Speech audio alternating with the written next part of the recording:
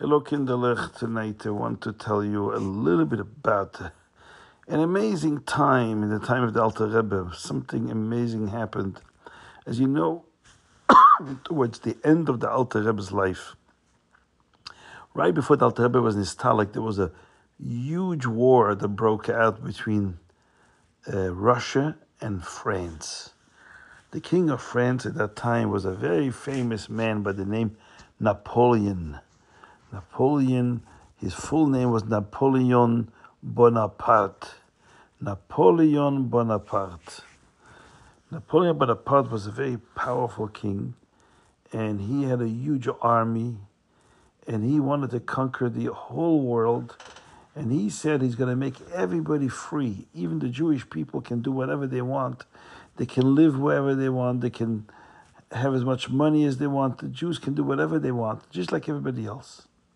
This was very different than the Russian Tsar and the Polish kings and the other kings. Other kings, they made the Jewish people very miserable. They didn't let them live wherever they wanted. They could only live in the farms. They couldn't live in a big city. They couldn't do certain businesses. They weren't allowed to do certain things. You know, Jews were made, their lives were made very difficult. And also sometimes the Tsars didn't like the Jews doing certain mitzvahs, or they didn't want them to have Jewish schools. So things were very hard for the Jews under the Tsar. Now Napoleon came and said, I believe that everybody should be equal. Everybody should be the same. The Jews should be treated the same way as the Goyim. And when I become king of Russia, and I become king of the entire Europe, the entire world, I will make sure that the Jewish people will be free, and they'll be able to do all the mitzvahs they want. They're able to live the way they want, live wherever they want, and do whatever business they want. So it was very exciting. Many Jews believed Napoleon is really going to bring Mashiach. Napoleon was a guy, he couldn't be Mashiach. But maybe Hashem is going to bring Mashiach by first sending Napoleon. He's going to conquer the whole world, make sure that the Jews are free, they can do whatever they want. And that will be the beginning, and Mashiach will then come, take the Jews out of Gullus. People thought that this Napoleon was a sign Hashem is sending him to bring Mashiach. But the Alter Rebbe didn't think so. The Alter Rebbe thought Napoleon was a very bad person. He was an evil person.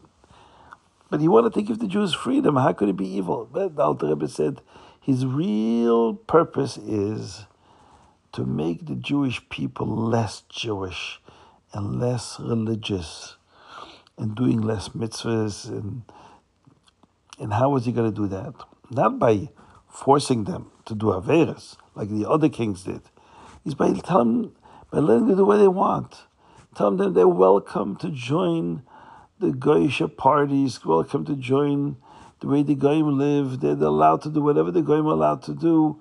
And this will cause the Jews to want to be like the Goyim and stop being Jewish. The Alter Rebbe thought this would be dangerous. The Alter Rebbe even wrote in a letter to one of his Talmidim. He said, I was in Shamayim. The Alter Rebbe's neshama went up to Shamayim, and I saw that they said in Shamayim that if Napoleon Bonaparte wins the war, then Yidden, the Jews, will have a very good time. There'll be no suffering for the Jewish people. The Jews will be able to do whatever they want. Everything will be free. But the Jewish people will become less religious, less Jewish. They start doing less mitzvahs and slowly become just like the French. And that, Alter Rebbe said, is much worse. Better that we suffer under the Tsar, but we stay Jewish, than be under the French and have freedom, do whatever we want, but then we're going to end up being like them and leaving our Torah and our mitzvahs behind us. The Alter Rebbe saw in Shamayim that if Napoleon Bonaparte wins the war, there will be freedom, but there will be a lot of Jews who will stop being Jewish. And if the Tsar wins, there'll be a lot of troubles for the Jews because the Tsars weren't nice to the Jews. But one thing is for sure, the Jewish people will be very, very close to the Torah. And so the Alter Rebbe said we need to daven that Napoleon should lose. He's an evil man. And that the Tsar should win. But there was a great tzaddik in Poland. His name was the Koznitzer Magid. He was a friend of the Alter Rebbe. And the Alter Rebbe was his friend as well. I mean, the letters with Alter Rebbe writes to him, very beautiful letters.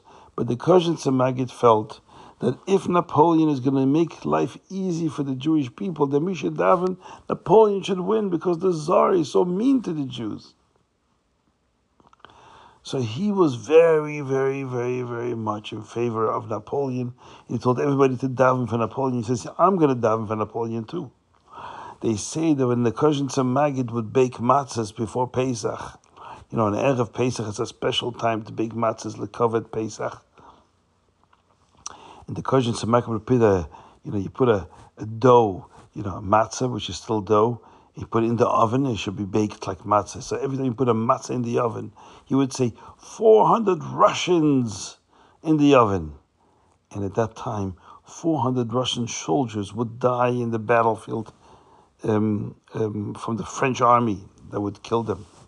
And he was very against the Russians.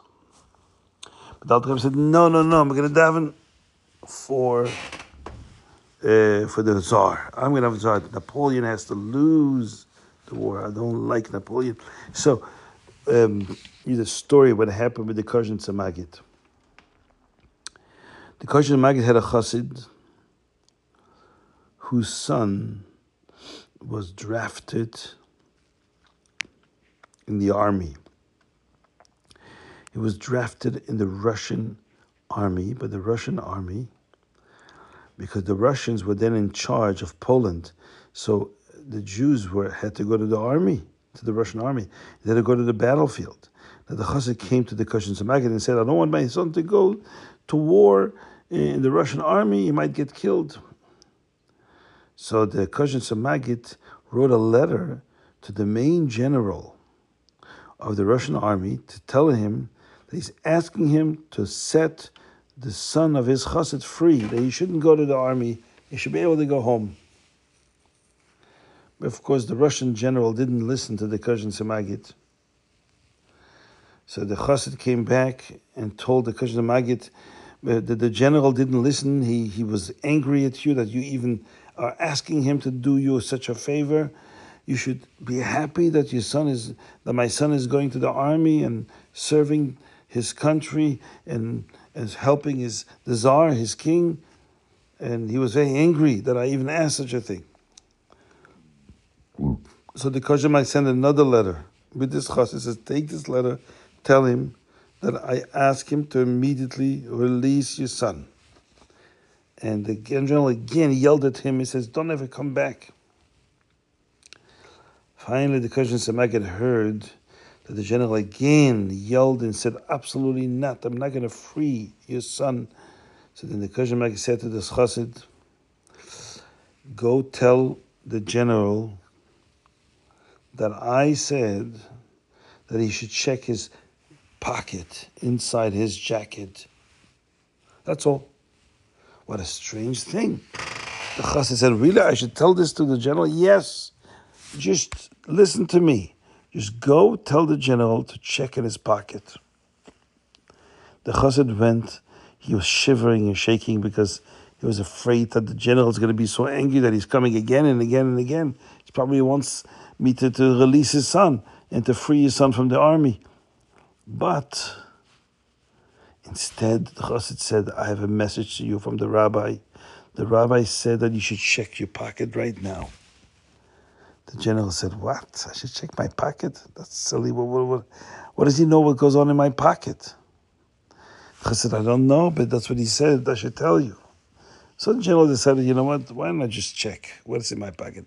Looked inside his jacket. There was like a pocket inside his jacket, and he looked, and he sees there's a piece of paper. So he pulled out the paper and looked, and he turned white. And then he pulled his gun and shot himself in the head and killed himself. Right there in front of the chassid. Then they found out why he killed himself, because he knew the Tsar is going to kill him. You know why? Because this general was a spy against the Russians. He was a general for the Russian army, but he, in a secretive way, he actually was giving over a lot of secrets to the French army, to the enemy. And he tried to be friends with the French. So whenever he knew about how the Russian army will attack and plans to move tomorrow, he would let the French know, so the French would be prepared to do a counterattack, to attack the Russians. And this caused that the French army was winning and winning and winning. But what happened with this general? He had 2 letters. He had to send one letter to the Tsar, where he told the Tsar how the war is going and how great it's going and what's happening in the battlefield, where they're fighting the wars. And then he had another letter, a secret letter, that he sent to the French general, telling him, I want to tell you a secret. You know, our army is going to move in this direction, in that direction, so you should be prepared, right, to attack the Russian army from this direction, not from the other direction. But what happened, he made a terrible, terrible mistake. He had 2 letters. One he had to send to the Russian Tsar, the other he had to send to the French general of the army, the enemy. He had to send it to the enemy to tell him secretly all the secrets that he knows.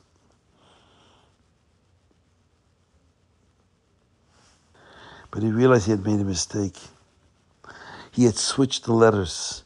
The letter that was supposed to go to the French general, he by mistake had sent to the Tsar.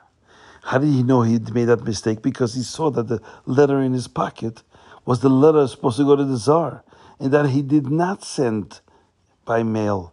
He already sent away the other letter. And because he found in his pocket the letter that was supposed to go to the Tsar, telling him about how wonderful things are in the battlefield and everything is going well, he saw he still had that letter in his pocket. Then which letter did I send to the Tsar? I know I sent a letter to the Tsar.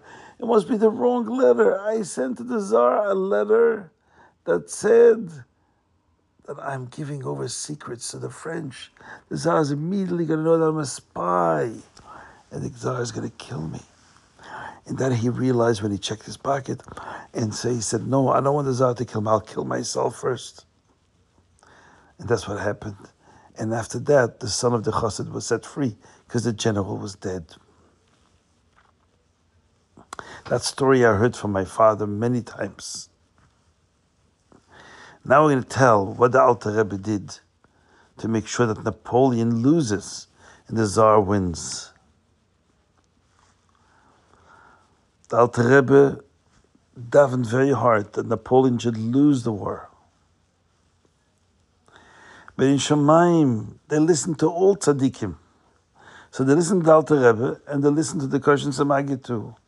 And there were other tzaddikim too, like Mendel of Rimenov, great tzaddik, who also didn't want the Tsar to win. He wanted Napoleon to win. It'll be good for the Jews. So it was decided in Shemaim that Rosh Hashanah is coming up soon. It was right before Rosh Hashanah.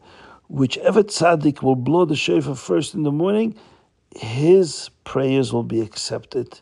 Whatever he wants should happen, will happen. So the Koshen Samagid knew that decision in Shemaim, in the heavens. And the Alter Rebbe, of course, knew that too.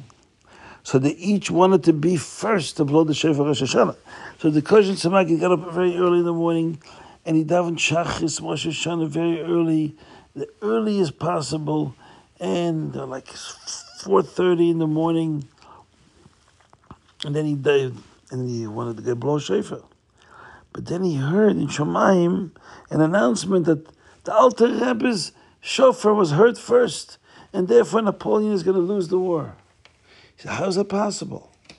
How could Alter Rebbe have done it before him? He got up so early, like the earliest possible time to daven Shachris. And he got up and daven Shachris quickly, and so he can get to the shofar, because we blow the shofar Rosh Hashanah when? After Shachris, before Musaf. So the Kohen tried to hurry, quick. How could Alter Rebbe be faster than him? But you know what Alter Rebbe did? He got up normal time, Rosh Hashanah. Didn't get up any specially early like the Kohen Samagid. He got up normal time. But instead of davening Shachris first, and then reading in the Torah, and then blowing the shofar, you know what he did? He just got up in the morning, went to the mikveh, and then told his son, give me the shofar, and let's say the brachas. He said the brachas for the shofar, and immediately blew the shofar, even before Shachris. So of course he was first. And so Napoleon lost the war.